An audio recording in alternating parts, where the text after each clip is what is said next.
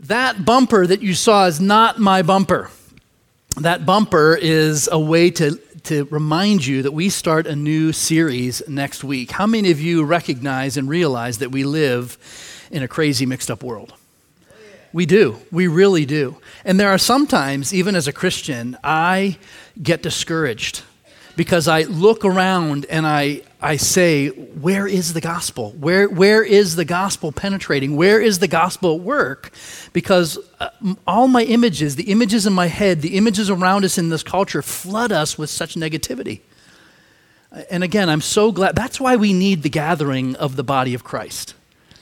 We need to be reminded that God is at work. We need to hear from our friends and missionaries around the world that see God changing hearts and lives, don't we? And we need to hear your stories too, because you have a story. You have a story of how God is touching people through you. Tell it. Talk about it. That's the encouragement that we need, because God is at work. God is not asleep. In this crazy, mixed-up world, He has a plan to bring about redemption. He's already installed His King in heaven. Jesus is already on the throne. He's already won. And so I'm very excited and encouraged to listen and hear that sermon series that Pastor Mike will begin next Sunday. But with that in mind, I do have I have an opportunity to preach what I call a gap sermon. But it really isn't a gap sermon, because God's word doesn't just fill gaps. God's word, we need God's word every single day, don't we? We need to live our lives by it. I have a friend who likes to share his faith using two simple questions, and I'm going to give you an opportunity to practice these two simple questions, maybe one of the simple questions. I say that because the second question is rather confrontational. In fact, I would be willing to bet that some of you may be embarrassed by your answer, and I don't want to embarrass you in front of friends or family. Here's the first question.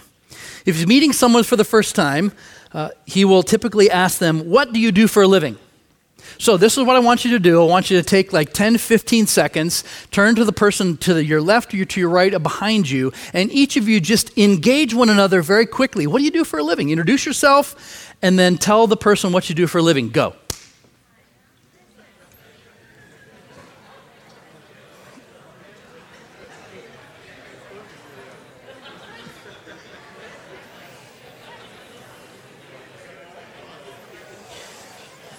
And see, you can do this whether you're at any of the other campuses. I'm hoping that you're doing this at PVC and at Indiana. Okay, very good. It's good to hear you guys engage. By the way, not to put you on the spot, but if you have the ability to engage like that in conversation, then God can use you to share the gospel.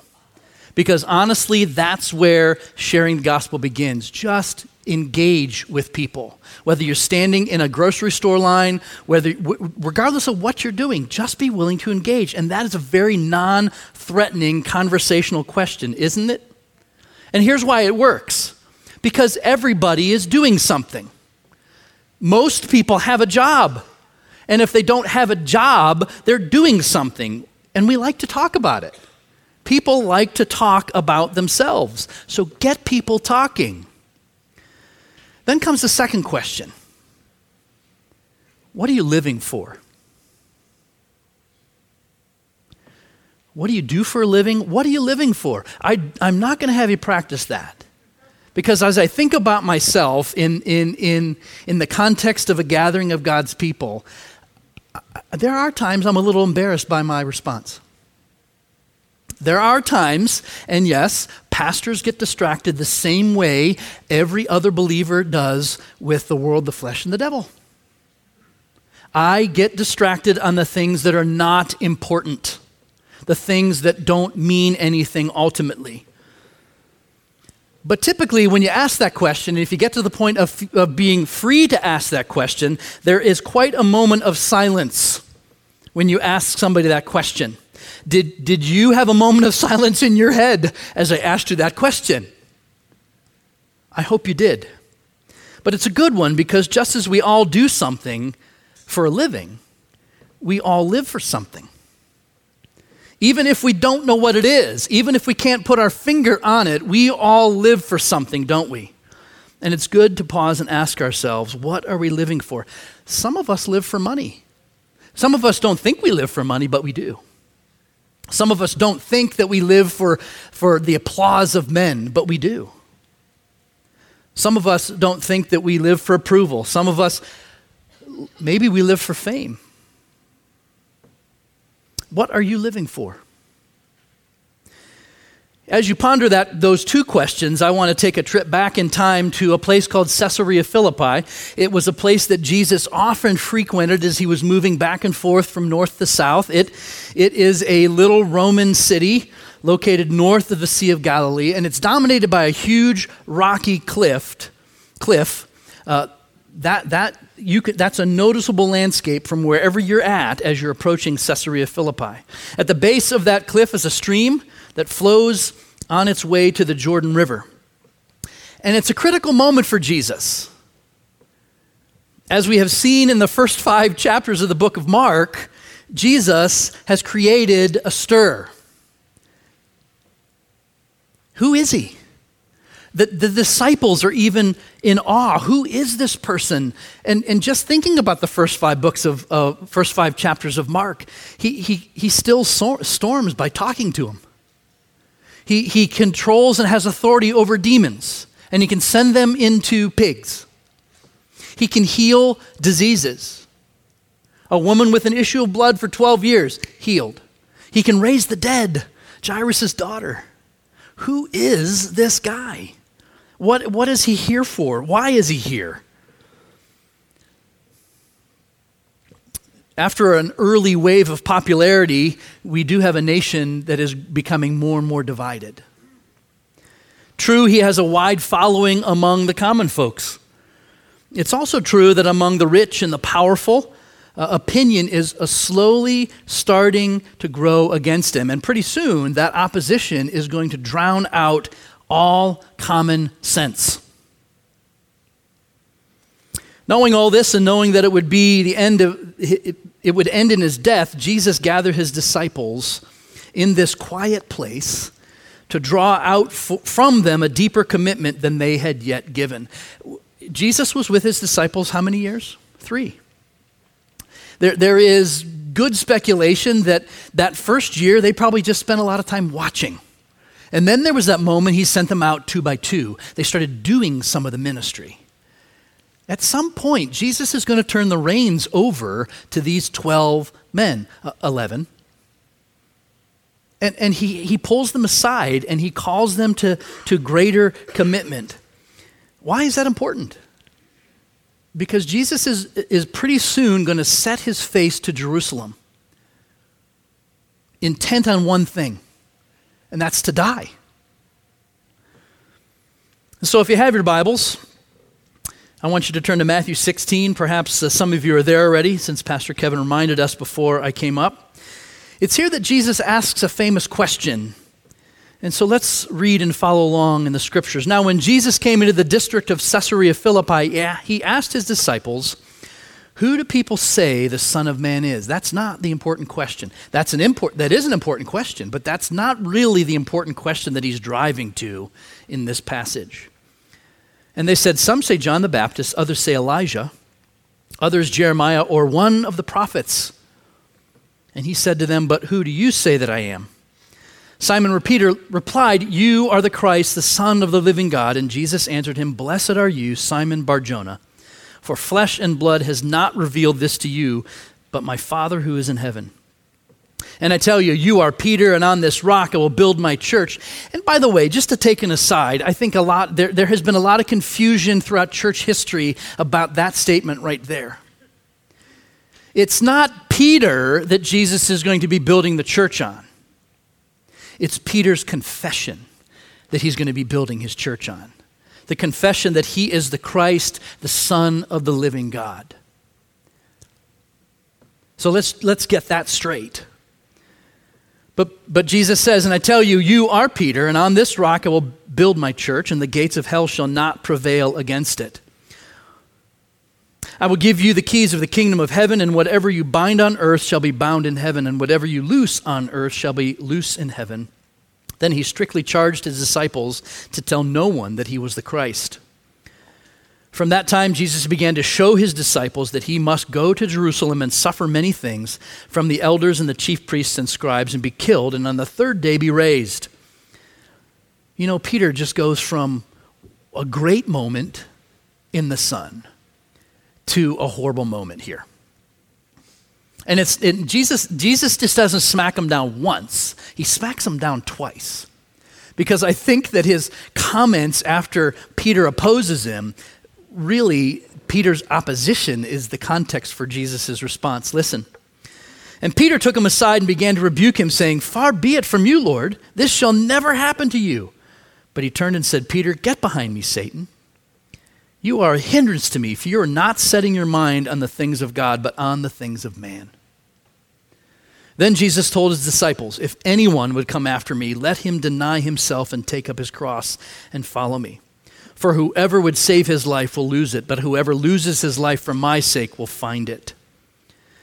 Peter was trying to save his life. Peter was trying to save Jesus' life in that instance.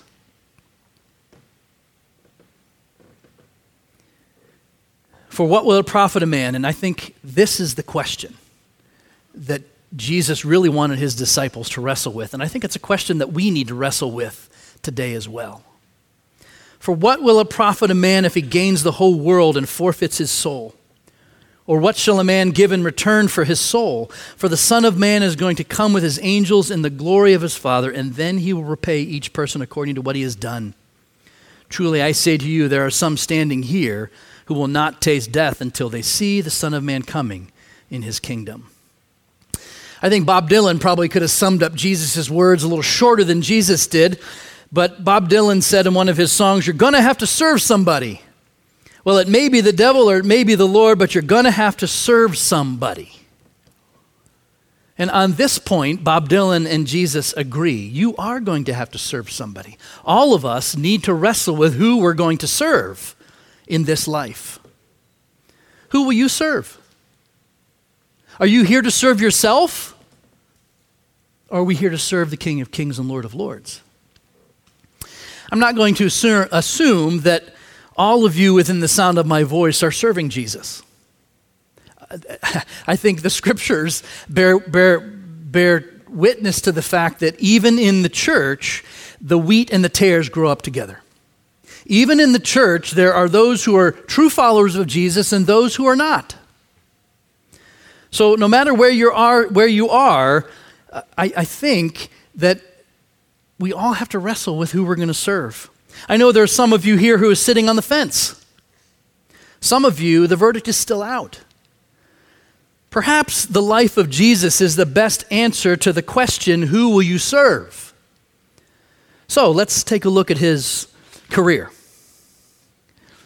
He was born in an obscure village in an out-of-the-way province of the Roman Empire.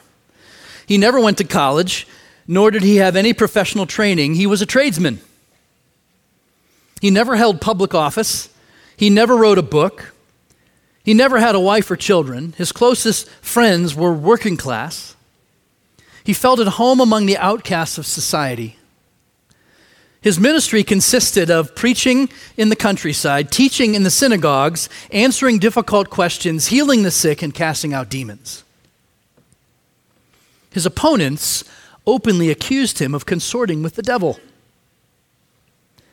He made many powerful enemies by exposing religious corruption. His adversaries eventually captured him. They convicted him in a kangaroo court, and they put him to death. What do you think of Jesus? By most modern standards, he would be considered a failure. He never made it to the top.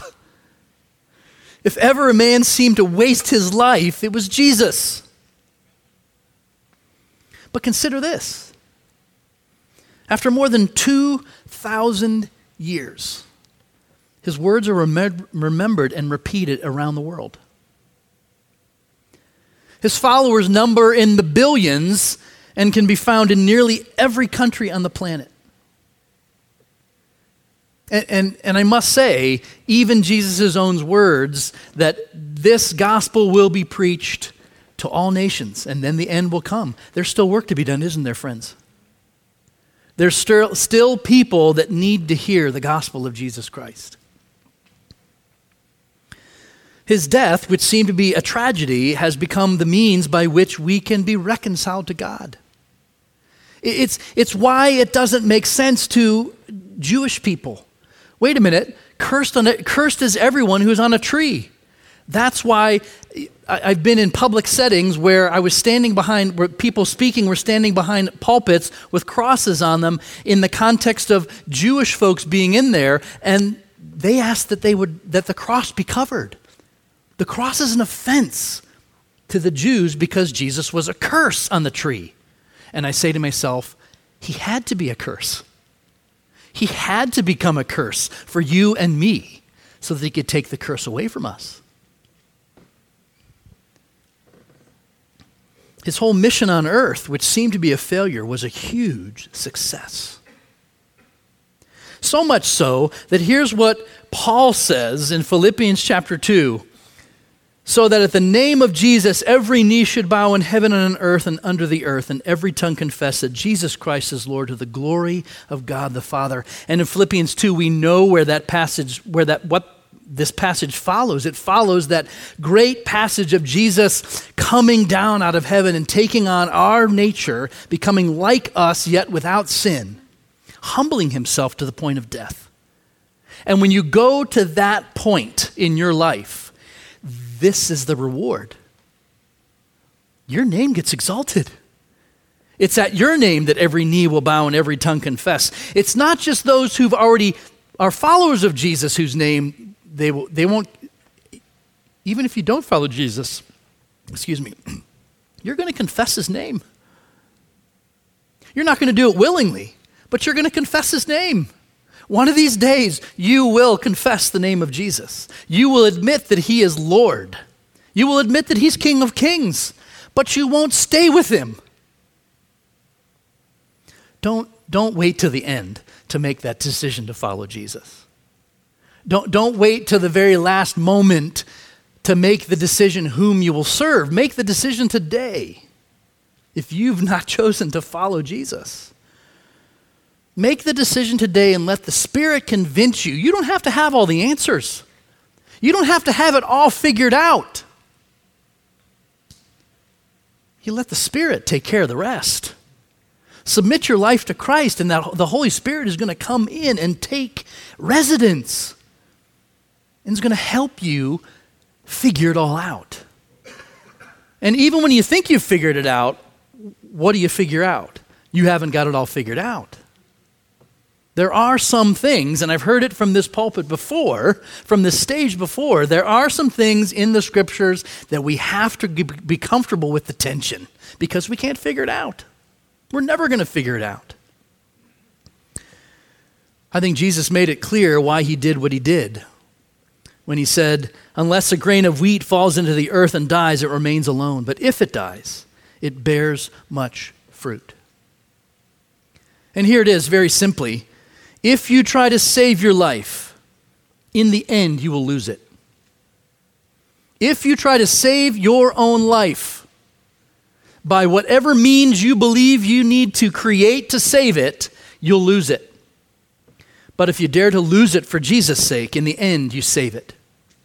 Jesus himself is the supreme example of this principle. I think there may be another way at looking at this whole question of losing and saving our lives that may perhaps connect better with us 21st century believers. That is to ask the question, is your life a career or is your life a mission?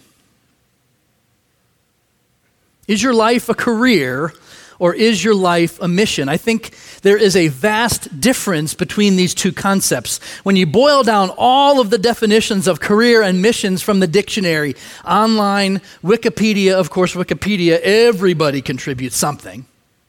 But when you boil it all down, here's the essence of the difference. A career is something you choose for yourself. A mission is something chosen for you by someone else. There's a huge difference between living for your career and living on mission. The Bible never talks about having a career. It talks about a calling. And I would say that calling and mission are often the same, synonymous. Having a career is not a biblical concept. I think it's a human concept. And I'm not talking about a theology of work, because even the theology of work was prior to the fall. God told Adam and Eve, take care of what I've given you. Having a mission is a biblical concept, though. Being on mission is a biblical concept. And it's not that believers can't and don't have careers.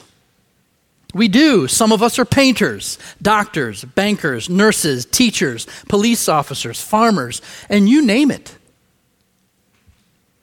But here's the difference. The world lives for their careers.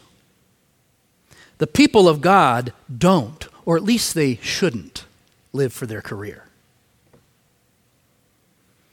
When your career is central in your life, you are career-driven and career-minded while you climb the career ladder. You take a job and leave it 2 years later because it's a good career decision. You break significant relationships in one place and move across the country because your career demands it. Everything is calculated to get you someday to that place called the top. When you get there, your career will be complete, and the world will applaud your achievements, and you'll probably be asked to write some books on your success. I'm going to suggest that being career-minded in this sense is precisely what Jesus meant when he said, "He who would save his life will lose it." Your career may well keep you from fulfilling your mission in life.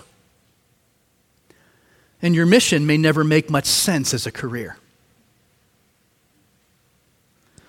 Your career is really the answer to the first question. And we're really comfortable with that. We're really comfortable about talking about what we do for a living. And I especially find that in the context of men, being in men's groups. I find it really interesting that sometimes in men's groups, when you reach out and shake someone's hand, the first thing they say is not their name, but what they do. Hi, I'm a pastor, and especially in pastors' groups. I'm a pastor. My church has 200 people on Sunday morning. I don't care about that. Are their lives being changed? But guys really struggle with that. I think sometimes you get women in a group, they don't talk about their careers first. They talk about relationships. They talk about their kids. They talk about family members. Guys, they try to create this pecking order of performance. Mission is the answer to the second question. What are you living for? Your career is a ladder to climb. Your mission is a journey you're taking. Your career might take you to the top. Your mission could lead you to the cross. Your career makes you a professional. Your mission makes you a disciple. Your career is about the here and now. Your mission is about eternity. You know, if you're just here to eat, sleep, go to college, get a degree, get married, get a job, have some children, climb the ladder, make some money, buy a summer home, retire gracefully, grow old and die, then what's the point? You know, there is a whole book of the Bible devoted to shooting holes through that philosophy. You know what it's called? Ecclesiastes. And who of all people would be the expert on trying and succeeding in almost anything, because money was no object for Solomon. And that's what Ecclesiastes says. I tried everything under the sun, but what was it? Vanity. It was empty. It was hollow. And what was his conclusion at the end of Ecclesiastes? Fear God. Fear God.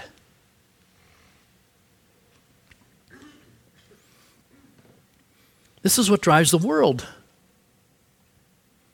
If that's all there is to life, then you and I are really no different than those who don't believe in God. During the communist years, many Christians were taken to prison camps and psychiatric hospitals and were made to suffer because of their faith. Some of those believers spent 25 years plus behind bars for the sake of the gospel. A few of them came out and wrote books about their experiences, but most of those who suffered for God did not write any books. They viewed their time in prison as part of their mission with God. Their attitude was, if God can use me more effectively in prison, then that's where I will serve him. How does that phrase sit on your mind right now? Would that be your first choice? Would that be your conclusion? I think sometimes we so easily and quickly complain about inconvenience when in reality our circumstances might be divinely appointed by God to bring him glory. Do you think about your life that way?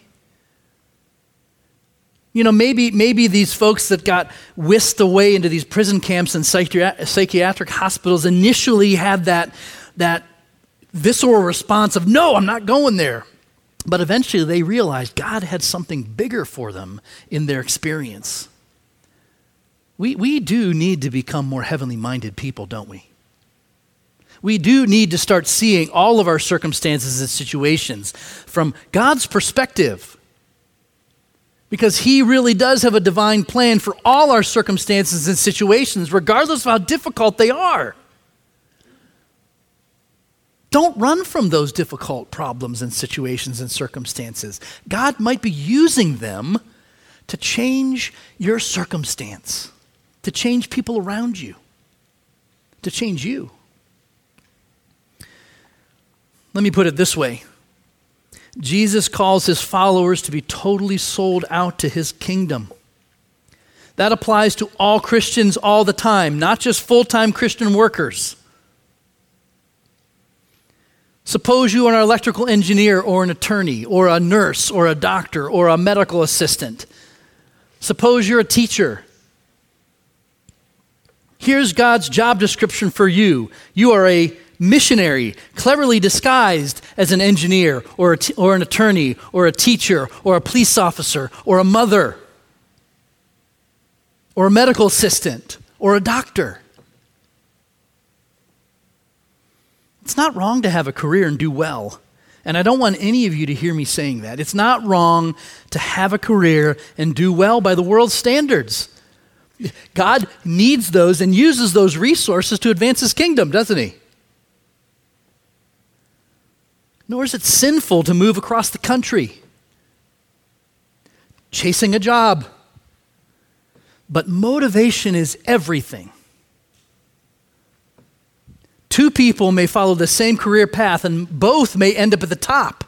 Yet one may be living solely for career while the other sees life as a divinely ordained mission from God. One has lost his or her life, and the other has saved it. Just as Jesus said, ask yourself, did Jesus have a career? No. He had a mission from God to be the Savior of the world. Nothing he did makes sense from a career standpoint, does it? After all, the very confession that he built the church on, the confession that he is the Christ, what did he tell his disciples not to do? Don't share that with anybody. Maybe that's why Judas lost his brain. Because maybe Judas was thinking from a career perspective that this was not good marketing, Jesus. This isn't the way you take over the Romans. Yet by his death, he reconciled the world to God. Was he a success or a failure? John Piper sums up this idea very well in his book, Don't Waste Your Life. And if you haven't had an opportunity to read it, I highly encourage you to read it. Don't waste your life. And I quote, "You don't have to know a lot of things for your life to make a lasting difference in the world. But you do have to know the few great things that matter, perhaps just one, and then be willing to live for them and die for them. The people that make a difference in the world are not the people who have mastered many things, but who have been mastered by one great thing. Life is wasted if we do not grasp the glory of the cross. Cherish it for the treasure that it is, and cleave to it as the highest price of every pleasure and the deepest comfort in every pain.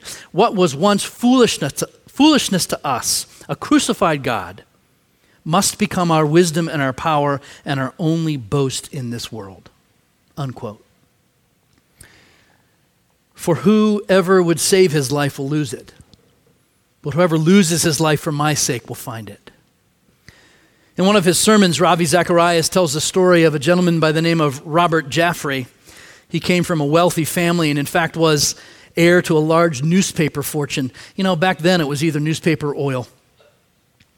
When he was a young man, he learned the Chinese language and was offered a large salary by Standard Oil if he would forego his missionary career and work for them. He refused, so they doubled their salary offer. He refused again. They cabled him with this message: Robert Jaffray, at any cost.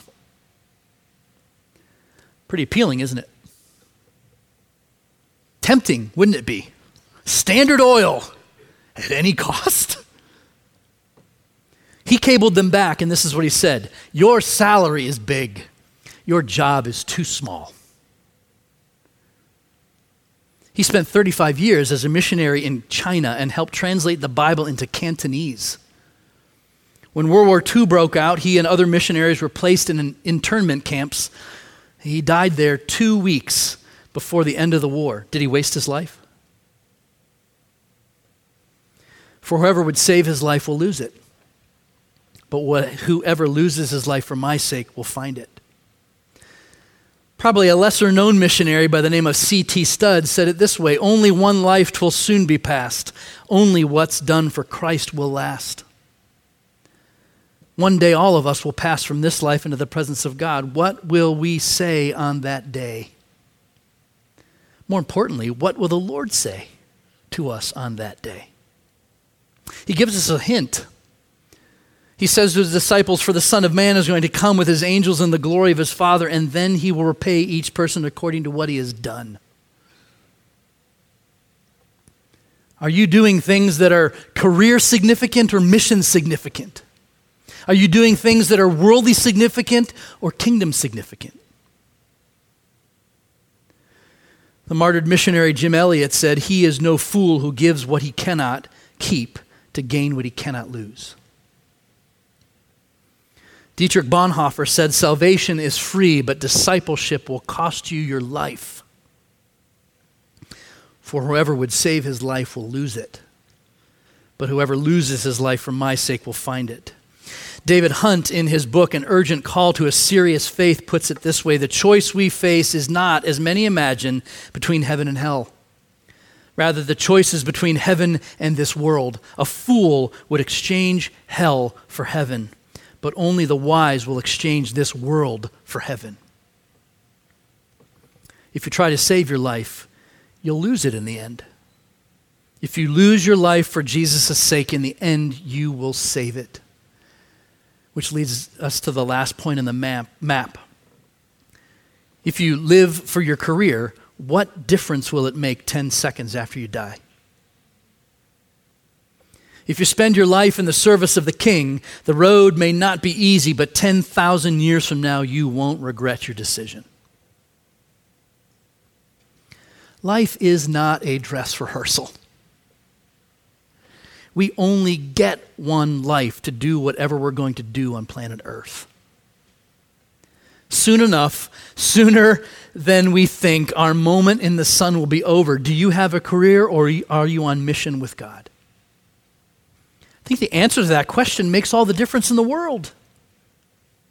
Do you have a career, or are you on mission with God? If you've not surrendered your life to Jesus, I would urge you to do so today. If you have surrendered your life to Jesus but have been sidetracked by the world, the flesh, and the devil, today is the day to repent.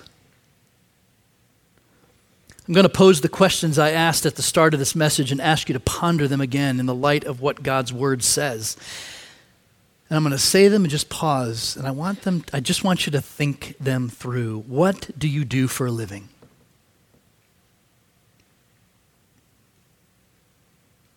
What are you living for? May God help us to live for Christ today and every day. Thank you for listening to this sermon from Harvest Community Church. We invite you to join us at any one of our 4 campuses located in Kittanning, Petrolia Valley, Indiana, and Freeport. For more information, check us out on the web at harvestpa.org.